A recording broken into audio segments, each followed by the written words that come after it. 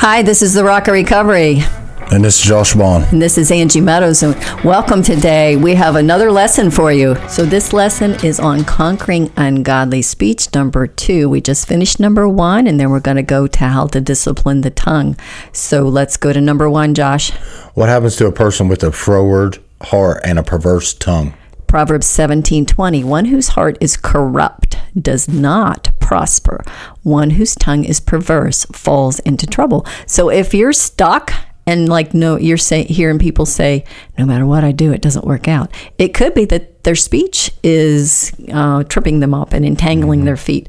So no good's coming to us. If our speech isn't correct, we're going to fall into mischievous places and into trouble. So number 2. Should we be honest even if it costs a lot of money? Proverbs 19:1. Better the poor whose walk is blameless than a fool whose lips are perverse. So better is the poor that walks in his integrity, in his honesty. So I think it is better. It is better to be honest. What do you think? Yeah. Absolutely. Definitely. Then you ain't got to worry about the excuse you just came up with that was lies. That was lies. And that means we have to remember our lies. You know what I mean? That's right. Yeah. And it seems like when I'm lying, my sleep is gone. I'm going to lay awake and worry about it. So number 3. A deceitful tongue loves what? Psalms 52:4. You love every harmful word, you deceitful tongue. Sounds like David's talking to his tongue. Devouring words are deceitful tongues. It's gossip, slander, rude, breaking the spirit with other people with the words. Now, if you were raised in domestic violence, if you were raised in abuse and you were taught to lie to save your life, there's a habit there that's got to be broke. It became a habit to lie to protect yourself. Maybe you lie because you're a people pleaser and you want other people to think well of yourself. So I want you to start looking at your motives for lying. A lot of times, Josh, my motive is not to dominate or control. My motive's safety. And so if you're in relationships where you have to lie, then it might be a good sign that you need to start unentangling yourself from those relationships and move on, so that you don't have to be with them very long or very much. Because if I have to be with somebody that I have to lie to in order to protect myself, I'm not safe. Yeah. I don't need to be with that person. All right, number 4. Then what happens? What may happen to you if you love devouring words? Psalms 52:5. Surely God will bring you down to everlasting ruin. He will snatch you up and pluck you from your tent. He will uproot you from the land of the living. So if you keep getting ousted from jobs, from apartments, from homes, and going from place to place like a vagabond, it's very likely that you need to correct your words. So what might God do if I've got devouring words? Destroy you forever and pluck you out of your dwelling place and root you out of the land of the living. So basically what I've done is I've prophesied over myself. Out of the heart, the mouth speaks. Every man's going to be justified or condemned by his own words. So if I'm using words that's condemning me, condemning others, violating my hope, my future, my peace, my joy, I'm speaking disaster on me. And I think that I have to correct myself in order to land in a safe place. If it's been done to me for so many years, I may not know how to do anything different. So number 5. What can we do? What can we do to desire life and have many days? Psalms 34:12 and 13. Whoever of you loves life and desires to see many good days, keep your tongue from evil and your lips from telling lies. That's pretty plain, isn't it? Yeah. Keep your tongue from evil. There's a little song Steve Green sings for the kids. Keep your tongue from evil. Keep your tongue, and he has them hold their tongue, and they go blah, blah, blah, blah, blah. But I train my children this way so that we learn to keep our tongue from evil in a happy way, and it comes with training because. To correct myself when I'm in the middle of a blasting, flaring, burning episode of my tongue, I'm not going to be able to correct myself. So if I can correct myself and coach myself on what it looks like to have a healthy, righteous tongue when it's not in the heat of the moment, that's what I need to do. Number 6. How do we keep our tongue from evil and guile lies? Okay, Psalms 34:14. Turn from evil and do good. Seek peace and pursue it. So how do I do it? Turn from evil and do good, seek peace and pursue peace. There you go. So I have the will of God right there. I turn away from it. I do good, and then I go seek peace. All right. So what can we do to inherit a blessing when others speak evil of us? 1 Peter 3:9. Do not repay evil with evil or insult with insult. On the contrary, repay evil with blessing, because to this you were called, so that you may inherit a blessing. Wow. So don't render evil for evil or railing for railing, but speak a blessing. This is what I am called to do so that I can inherit a blessing. Yeah. So it doesn't feel right to sometimes bless someone who's insulting you and betraying you with their words and speaking lies and stabbing you in the back. It doesn't seem possible that I can speak a blessing, and sometimes I can't. I'm too bitter. I'm too hurt. And so what I have to do is just keep my mouth shut until I'm able to bless them. Yeah. Number 8. How can you tell a man's faithful or godly? Isn't faithful. Yes. Psalms 12:1-2. Help, Lord, for no one is faithful anymore. Those who are loyal have vanished from the human race. Everyone lies to their neighbor. They flatter with their lips, but harbor deception in their heart. So speaking vain words, empty words, flattering with my lips. Flattering just means I'm telling other people things that I want them to hear, to puff them up so that I can manipulate them. But like you said before, it's not love. It's just manipulation. But my heart's not really with them because I'm being deceptive. And flattery is deceptive. And so when you start new friendships and new relationships, you need to decide, okay, is this person being genuine or are they doing a lot of flattery here? So number 9. What would the Lord do to one with flattering lips or a tongue that speaks proud things? Psalms 12:3. May the Lord silence all flattering lips and every boastful tongue. So let's offer our tongues to the Lord that he could give us the ability to be silent when we don't have good things to say. Number 10. You can tell if you love yourself most and hate the person you are speaking with if you what? Proverbs 16:28. A perverse person stirs up conflict, and a gossip separates close friends. So if I'm stirring up conflict, if I'm gossiping, spreading lies, trying to separate people, and Josh, I find that I'm bent towards being paranoid. I've just been hurt so many times that I really have to sit with it and go investigate it. Yeah. You know, you can hear things, and we often will talk about people and exaggerate it because we know what we would have done.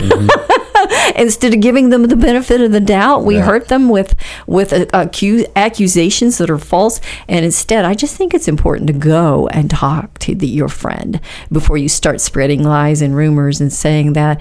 And one time I was giving somebody a ride, and they were telling me something about someone that was not in any way, shape, or form going to be edifying this person. And I said, do you love them enough to go to them and sit down, confess what you've done that looks like this in the past, and then ask them if you can talk to them about what's going on with them? And they said no.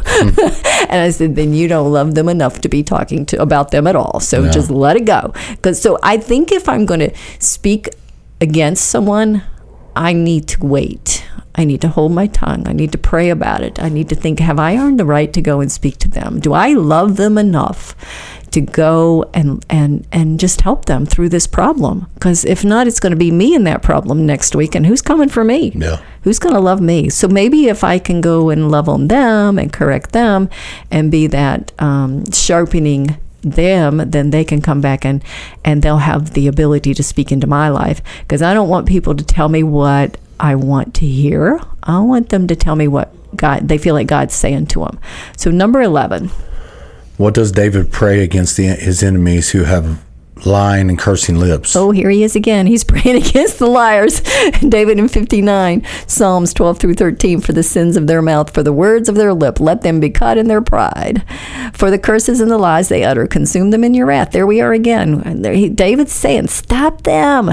Stop them. And they return at the evening like snarling dogs. They prowl around the city. They wander about for food, and they howl when they're not satisfied. So when there are ones that are prideful, that are arrogant, that are consumed with their wrath and are cursing, they're going to be acting like animals, and they're going to be discontent and dissatisfied in life. And sometimes, Josh, we just got to get out of the way. Yeah. All right, definitely. read the question number 12. What battle plan does Paul give us to fight our flesh? Romans 13, 8 through 14. Let no debt remain outstanding except the continuing debt to love one another. For whoever loves others has fulfilled the law. The commandment, you shall not commit adultery. You shall not murder. You shall not steal. You shall not covet. And whatever other command there may be are summed up in this one command. Love Your neighbor as yourself. Love does no harm to their neighbor. Therefore, love is the fulfillment of the law. And do this, understanding the present time. The hour has already come for you to wake up from your slumber, because of your salvation is nearer now than when you first believed. The night is nearly over, and the day is almost here. Let us put aside the deeds of darkness and put on the armor of light. Let us behave decently as in the daytime, not in the carousing and drunkenness, not in sexual immorality and debauchery, not in dissension and jealousy. Rather, clothe yourself with the Lord Jesus Christ, and do not think about how to gratify the desires of the flesh. So as I read these scriptures, Josh, I have God's prescription for what I need to do. Absolutely. Number 1, I'm going to love one another. I'm going to wake my spirit out of my spiritual slumber. So if I've got a cursing, railing, deceitful tongue, I'm asleep spiritually. So instead, I'm going to ask God to put on that armor of light, that I can see, that I can walk honestly, that I can stop making a provision for my flesh to fulfill the lust. So I might stay away from people, places, and situations that draw me away from God or that tempt me to sin, and I might set up boundaries for myself. And this is where we take ourselves by the scruff of the neck and we correct ourselves. And until I can correct myself, Josh, I can't correct nobody else. That's real. Yeah. Number 13. Does the Lord want us to blurt out what is on our mind? Proverbs 15:28. The heart of the righteous weighs every answer, but the mouth of the wicked gushes evil. So no, he wants me to study before I give an answer. He wants me to think about it. Number 14. If a person blunders and makes a mistake, who do we need to tell? Proverbs 17:9. Whoever would foster love covers an offense, but whoever repeats the matter separates close friends. So maybe I just don't need to tell anybody. No. Maybe I just need to cover it in love. So he that covers a transgression seeks love. Remember, love is part of that armor to fight sin in Romans 13. So every situation needs to be balanced with the Word of God. So for example, with this scripture, there are exceptions. I want to tell things that are only necessary. I want to tell things if someone's health, life, or property is at stake. I want to tell only a person who can help, or a godly person who can give me godly advice. I want to consider going to the offender first if he or she is approachable. So one of the things that I learned when I was correcting my gossiping was, am I part of the problem?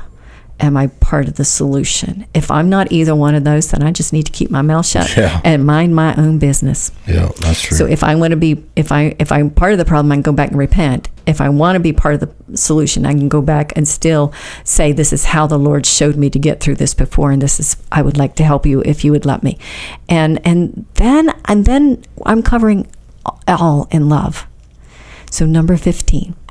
What can snare our soul? Proverbs 18:7. The mouth of fools are their undoing, and their lips are a snare to their very lives. A snare is a trap. So what's going to trap my soul? A foolish mouth.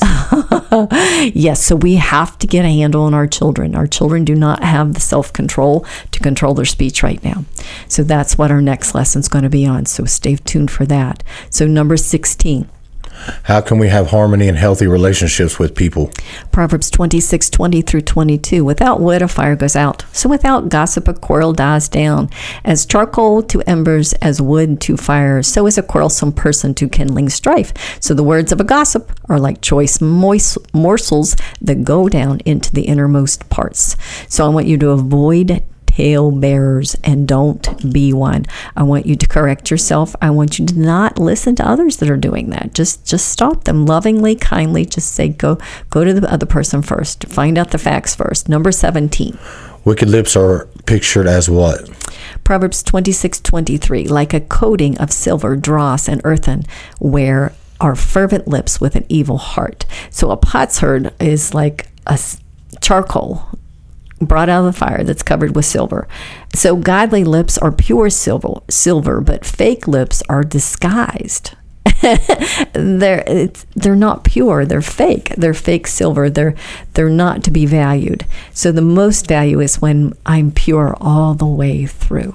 When I speak out of a pure heart, out of love and out of gentleness and out of blessing, out of covering it, and out of warning others about what they're speaking over their lives and how they're defeating themselves. So number 18. When a man hates others, he does what to cover it up? Proverbs 26:24 through 28. Enemies disguise themselves with their lips, but in their hearts they harbor deceit. Though their speech is charming, they do not believe them. For 7 abominations fill their heart. There's malice, may be concealed by deception, but their wickedness will be exposed in the assembly. Whoever digs a pit will fall into it. If someone rolls a stone, it will roll back on them. A lying tongue hates those it hurts, and a flattering mouth works ruin. So I want to break my selfish acts by acts of kindness towards others, denying myself, sacrificing my time, my energy, my money for others so that I can pray to love them. And I know that I'm not going to be able to be wounded if I'm loving them. No matter what they're coming at me with, if I cover it in love, I'm not going to give them access to me, but I'm also not going to let it rob me of my joy. And when I trust the Lord to be my defender, there it is, Lord, you heard what they said. It's not too long that they go off another way. Yeah.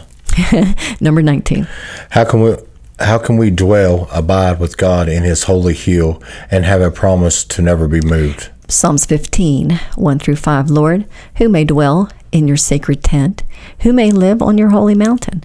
The one whose walk is blameless, who does what is righteous, who speaks the truth from their heart. There it is. I want a true heart.